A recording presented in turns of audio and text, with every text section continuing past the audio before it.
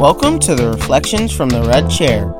Your host is the renowned Miss Ayana Burnett, professional therapist and coach. Join her as she shares wisdom that has inspired thousands to heal their emotional pain.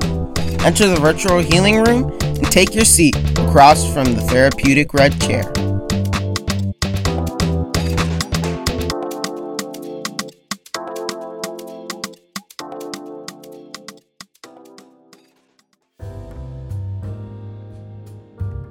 Greetings. I want to take a minute and speak to those couples with children that are experiencing conflict. And more specifically, you are in the middle of some type of litigation, or maybe you're even thinking about litigation. And it all starts with not being able to work collaboratively with a former beloved. These situations can evoke so much fear. And although, it's been said that it's false evidence appearing real, it feels real, and it can color your day-to-day, color your personal experience day-to-day, right? Whether it's because you have been involved in litigation for years, whether it's because you are starting and you're in the unknown and uncertainty of how things will go. I want to give you something to hold on to today. The one thing that we don't usually tend to give focus on is, although litigation can be challenging at best, and oftentimes, honestly, is a much longer process than the average person expects, it also provides space. And I've watched families, partners, co-parents, in this space freak out, worry, stress about what's to come. Let me be the first to tell you today that you actually have another choice that you can make. You can actually allow these moments of space to provide you rest. You can allow this space to provide you with silence, stillness even. So often we fear the unknown and that which is uncertain because we really use our imagination to think of the worst. That is not a pleasant place to be. Then we can also fear the unknown, the uncertain, simply because it's that.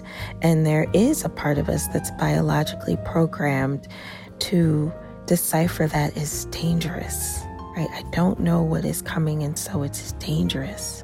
I don't know what is coming, so I need to be prepared for a potential threat, It's literally we're biologically designed that way. But given the fact that we are in new days and times where, we're not living underneath the physical threat to the same degree of our ancestors, we have an opportunity now to embrace these moments of stillness, of unknown, of uncertainty, as opportunities to create our peace, as a chance to slow down and to get still enough to connect even more deeply to the divinity that exists within our beingness, to touch that place within ourselves where our Creator, Great Source, God, the one known by many names, the energy known by many names, the experience known by many names,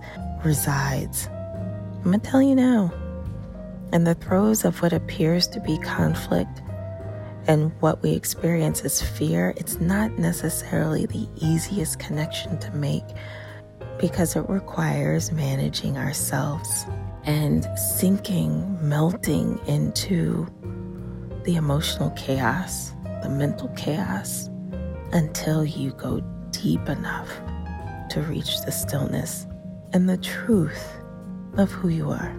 these moments are available in the space in waiting, the space in unknowing, the space between events, meetings, circumstances.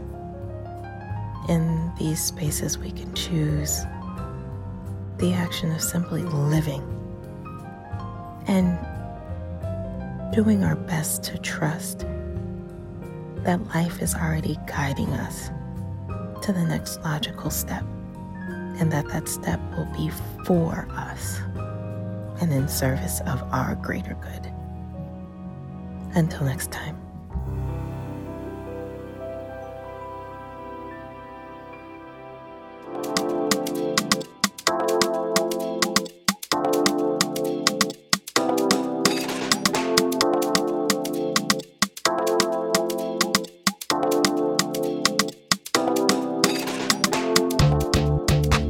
Are you ready to take the deep dive by working with Miss Ayana?